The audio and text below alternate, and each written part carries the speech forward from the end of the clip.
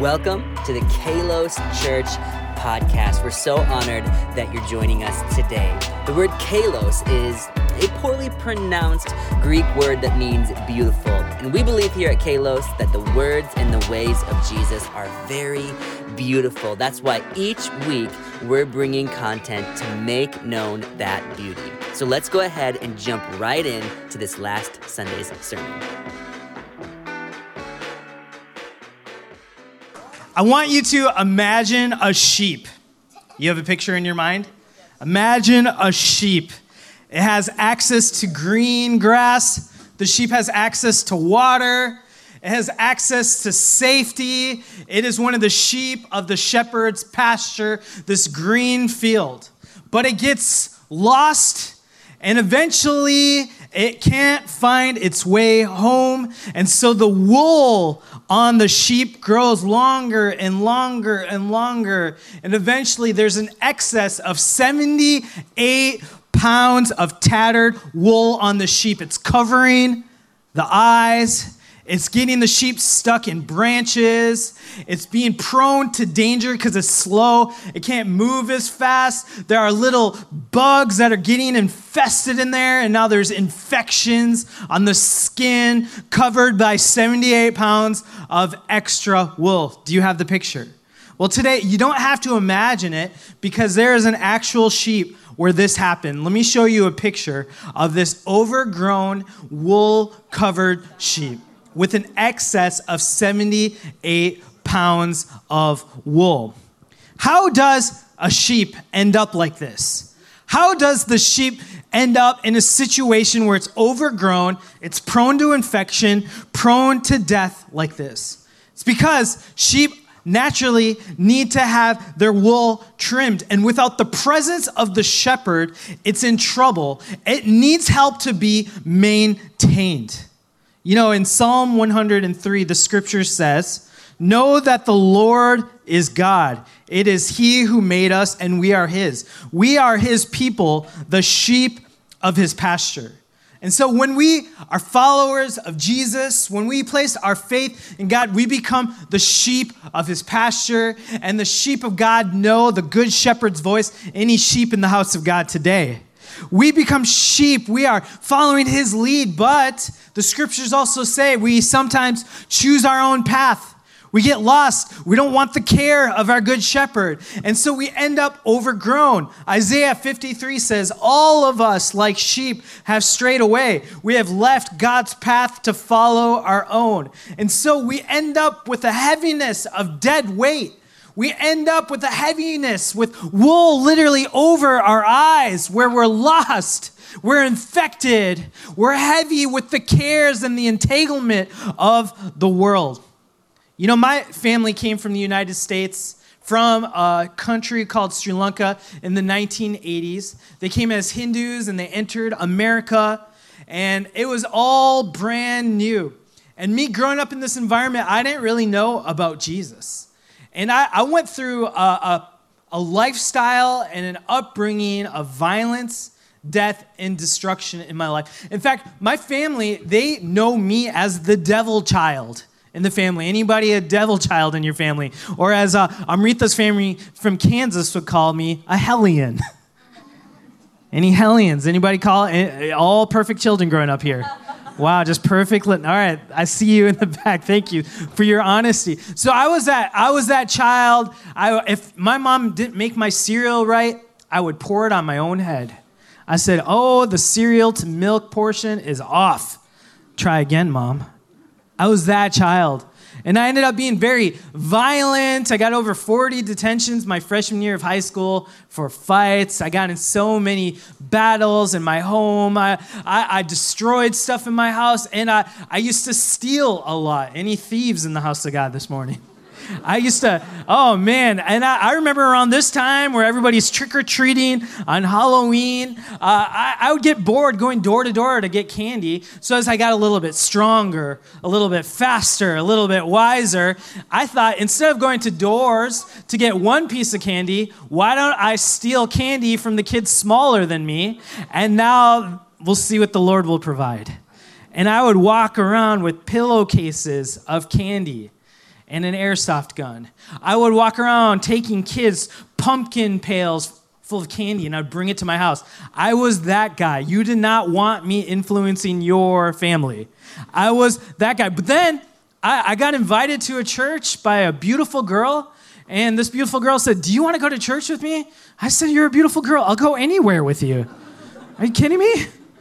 And so I went to church with her, and I heard the message of Jesus. I heard the message of the gospel, and I said, I need this. My life is not okay. I need some help outside of myself. I need a fresh start. And something about the beauty of Jesus just captivated me, and I surrendered my whole life to him. And there's a transformation that took place in my heart. There's a transformation that took place in my mind. And I was a new creation. Anybody have that story today? You gave your life to Jesus and you became a new creation. But here's the problem. I was a new creation. I love Jesus. I called myself a Christian, but I still love stealing. I love the thrill of it, especially on Halloween, because God knows nothing tastes as good as free food. And when I stole the candy from those unsuspecting kids, I got a lot of free candy. See, I was a follower of Jesus. I was a new creation. I became a sheep in his pasture, but I still had some issues. I was alive, but I wasn't free.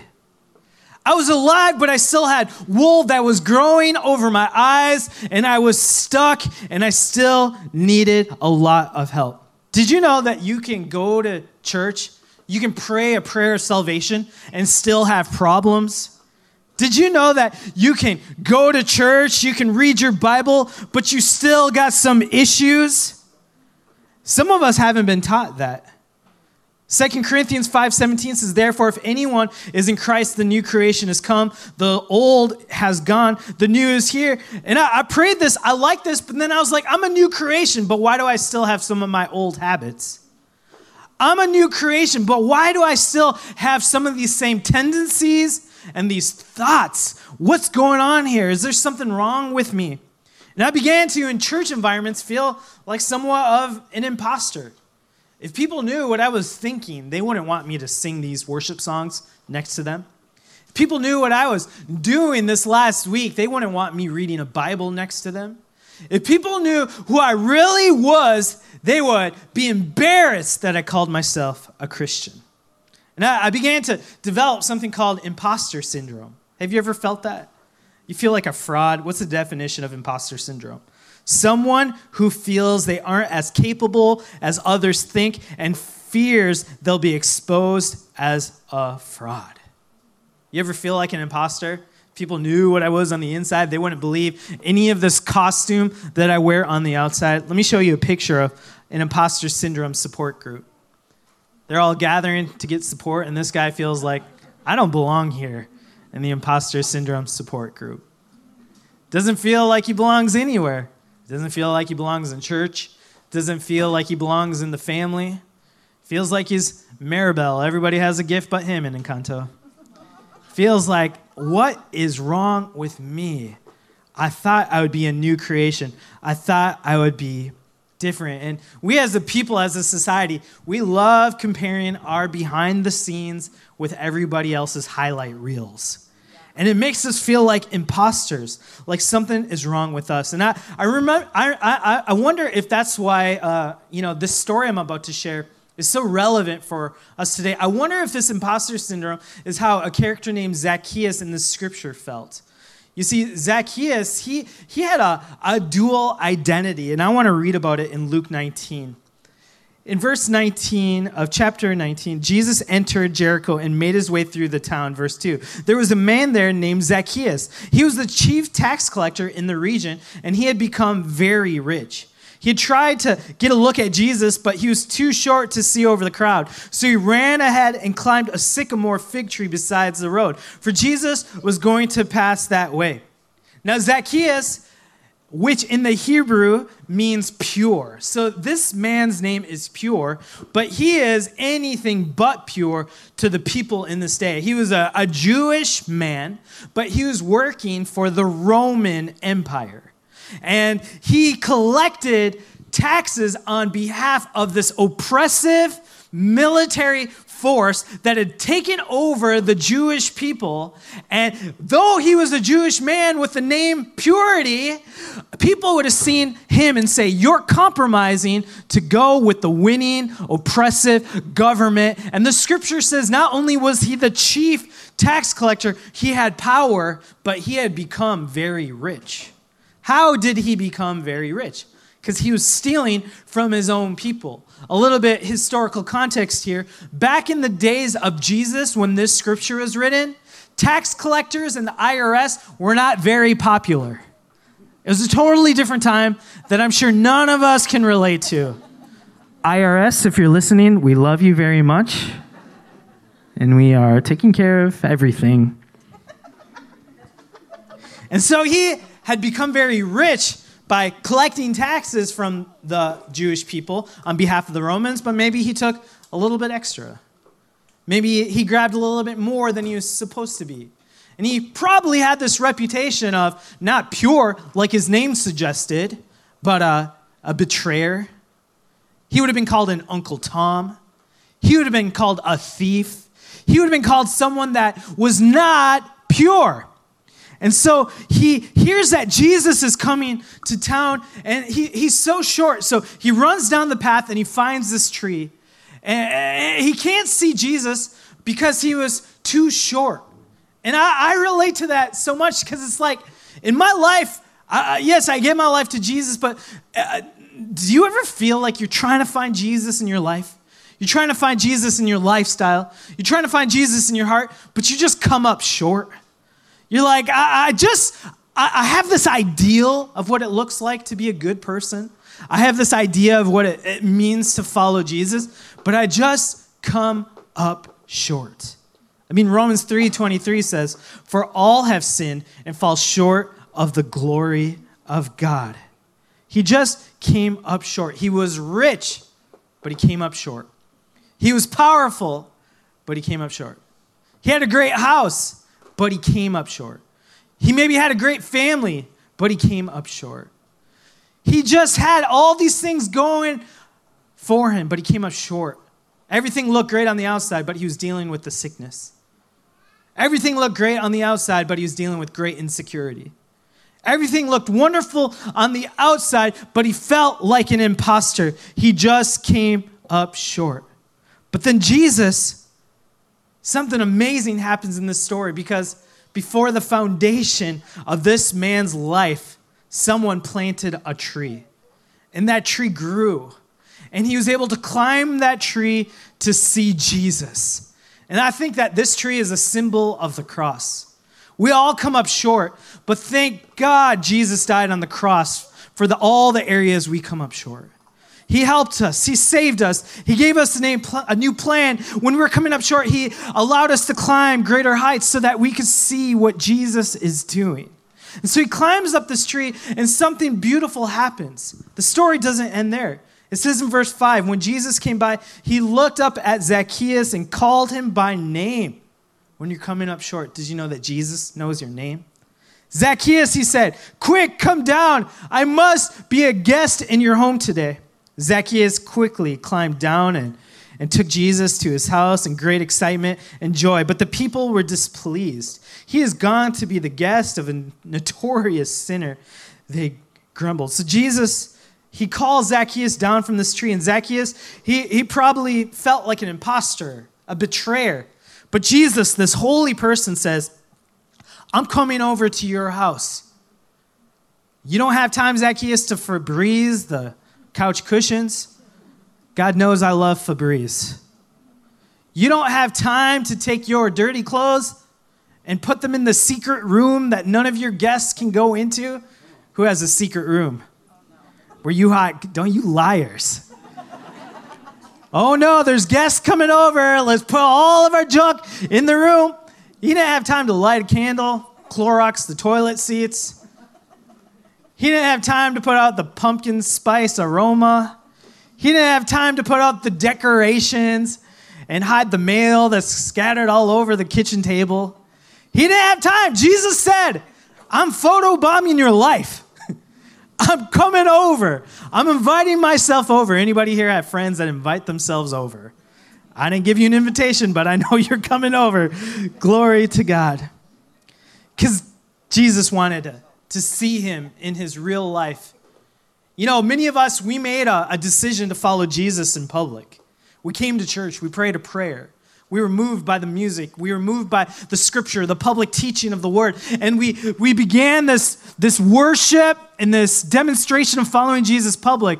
But I want to let you know, Jesus doesn't want a relationship with you just in public. He wants to enter your house.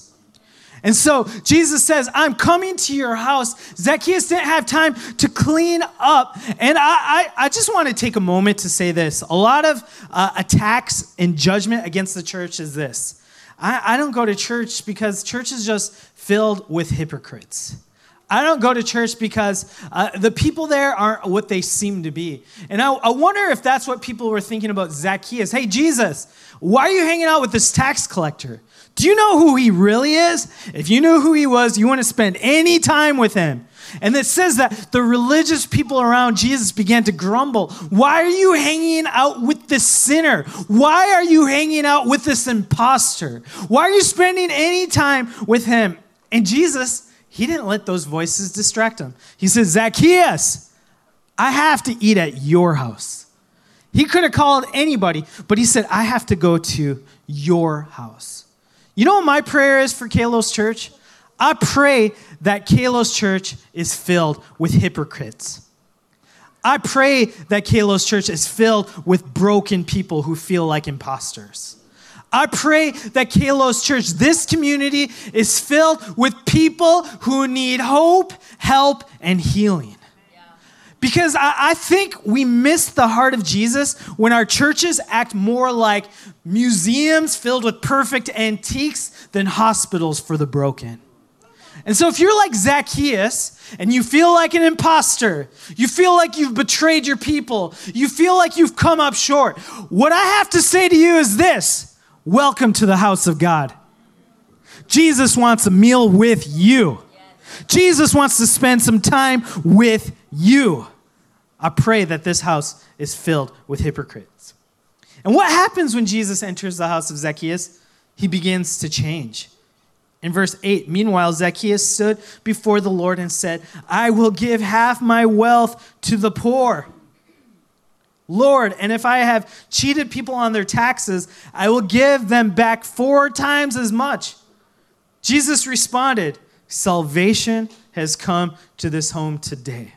For this man has shown himself to be a true, not an imposter, not a hypocrite, a true son of Abraham, which meant he was following the law. For the Son of Man came to seek and save those who are lost.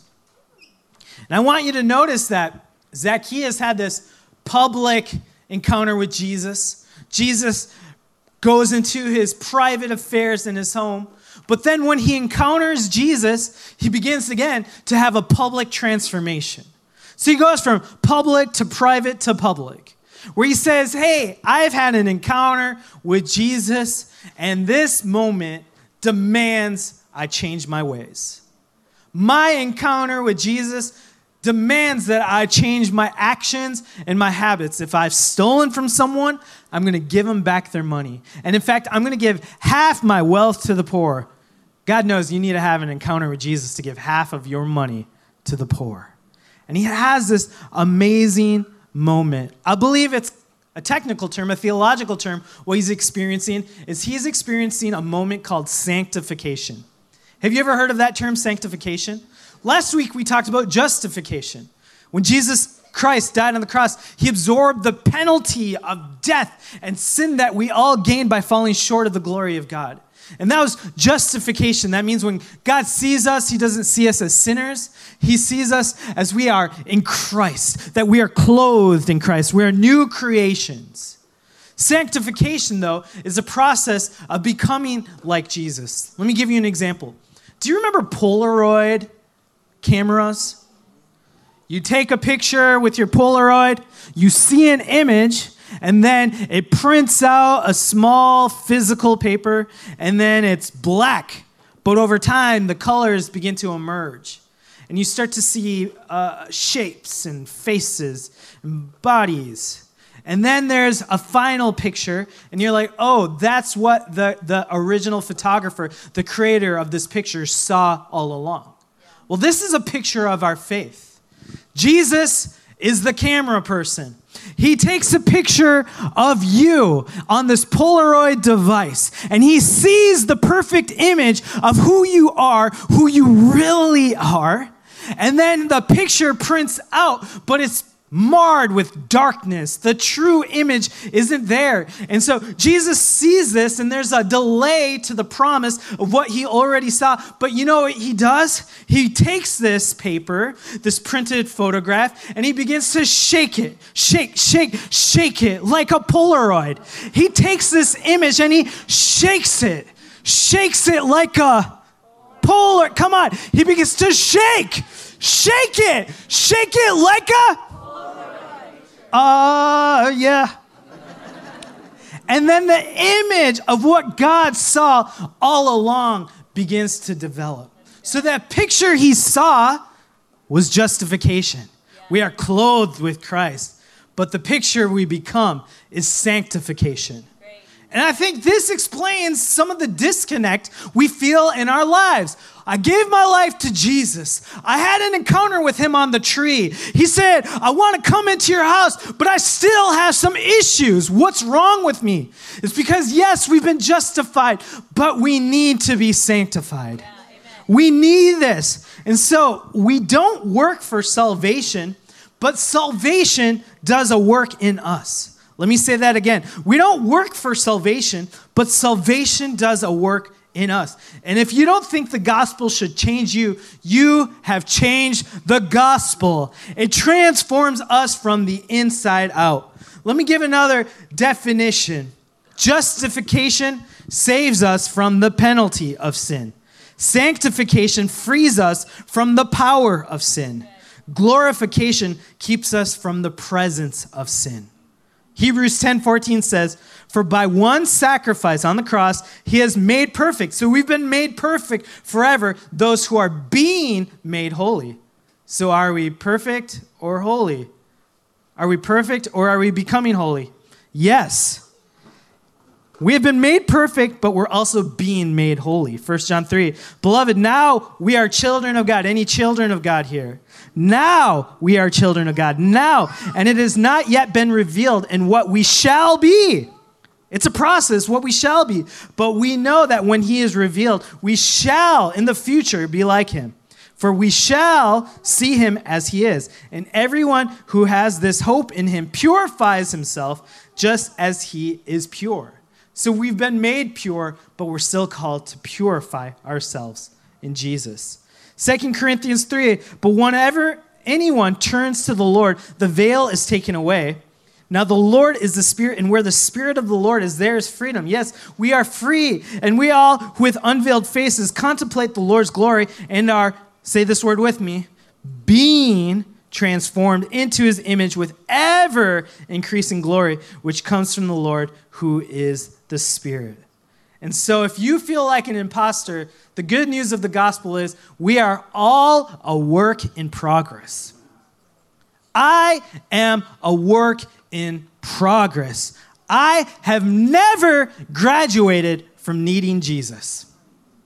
I have never graduated from needing Jesus, and neither will you. And so, I made a commitment to marry my wife, Amrita, 10 years ago.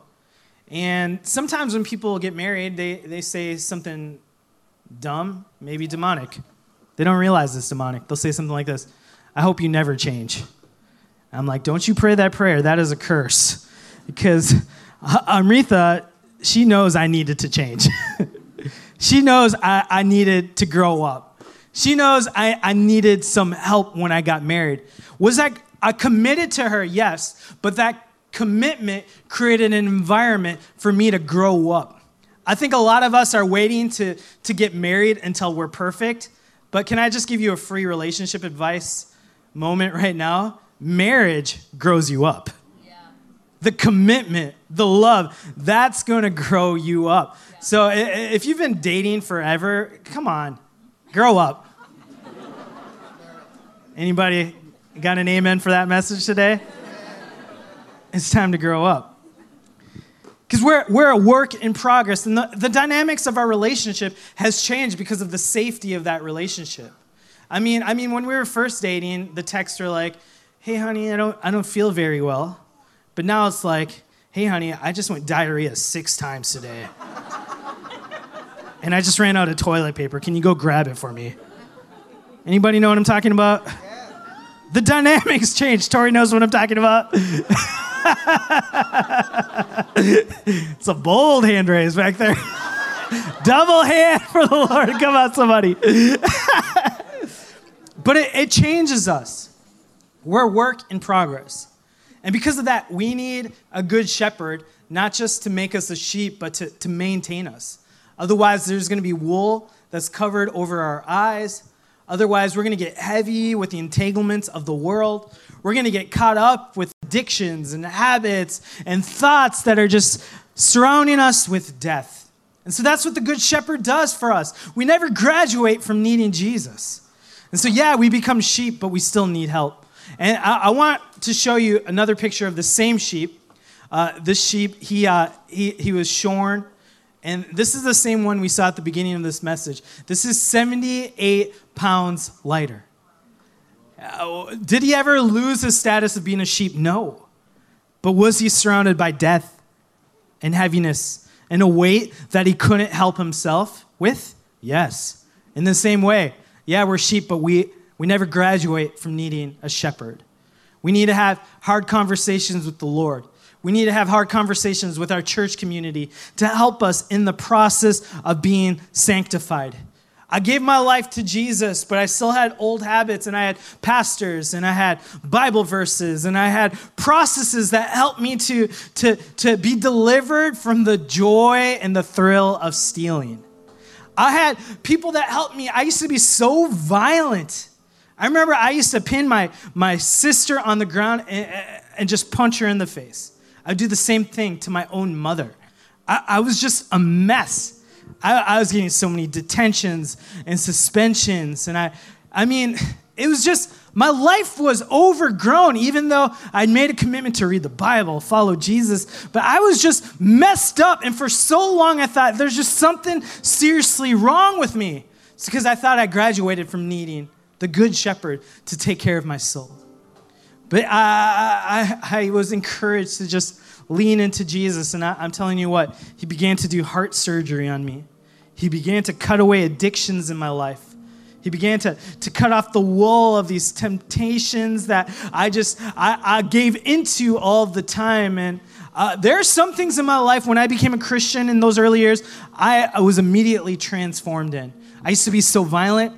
I don't struggle with that at all. In fact, Amrita just said to me, I can't even imagine you being violent and this angry person that your family says you would be. That was delivered. But other things, man, I'm a work in progress. I'm a pastor, but I'm still working through some very serious things. And that's just a reminder for you not to worship me, worship Jesus. Because it's just a matter of time before I let you down. So don't put your hope in me. Because I am a sheep that just needs a shepherd. And I'm cut every single day by the Holy Spirit who's guiding me and shaping me and forming me. I needed it. But my testimony is this. People can change in the hands of our Father. You might think, oh, people don't change. They're just better at disguising who they really are. But I am living proof that people change. My family, since they saw my transformation, they've all decided to become Christians. They've all decided to become followers of Jesus because they saw what the Good Shepherd did for my soul. And so I just want to proclaim to you that salvation isn't the end goal of our lives. It's the starting line. You can't see Jesus without being changed. Salvation is a free gift, but sanctification costs you everything. Charles Spurgeon says, if he gives you the grace to make you believe, he will give you the grace to live a holy life afterward. You can do this. You can live for God. You can be a godly husband. You can be a godly wife. You can be a godly friend. You can be a godly worker. You can be someone that is taken care of by the Good Shepherd. If only you would get on that tree, get in the path of God, receive the invitation to have him into your house, but say, oh, the gospel demands a transformation. And so if I've stolen from people, I'll give them money back. If I've wronged anybody, I'll make restitution. Because this faith isn't just on the inside. It transforms me from the inside to the outside. Amen. And so let's take a moment and bow our heads before the Lord. And let's invite the Holy Spirit to speak to us. Oh God, we invite you into our homes. We invite you into our hearts. And just like Zacchaeus, when he had an encounter with you, Jesus, he realized that he needed to make some changes. He had some wool that was covering his eyes. He had some wool that was weighing him down. He had some wool that left him vulnerable. And he decided to have it cut off. And Lord, I pray that even now, Holy Spirit, you'd speak to us. Are there any wicked ways inside of us, on us, that need some sanctification? I don't want this to just be a speech. I don't want this to just be wise and persuasive words, but we need the power of the Spirit of God right now. Would you ask the Holy Spirit to reveal to you, is there any wickedness inside of me? Is there any wool on me? Is there something that needs to change because I've wronged people as individuals, as a society? Are there some changes the Spirit of God is calling us to make? Let's just listen. Let's listen to the Spirit of God speaking to us in our hearts, in our minds.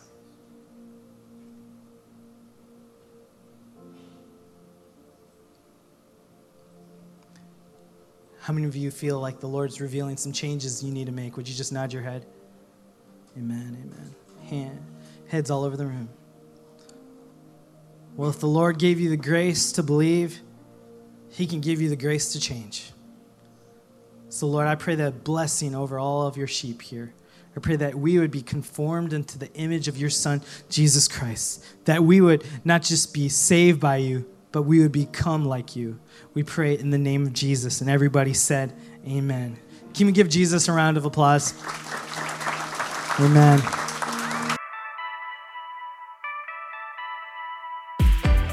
Thank you so much for joining us for the Kalos Church podcast. Hey, if you feel comfortable, we would love to see you and meet you in person. We meet at 9:45 and 11:30 every Sunday at the Hilton Garden Inn in downtown Bellevue.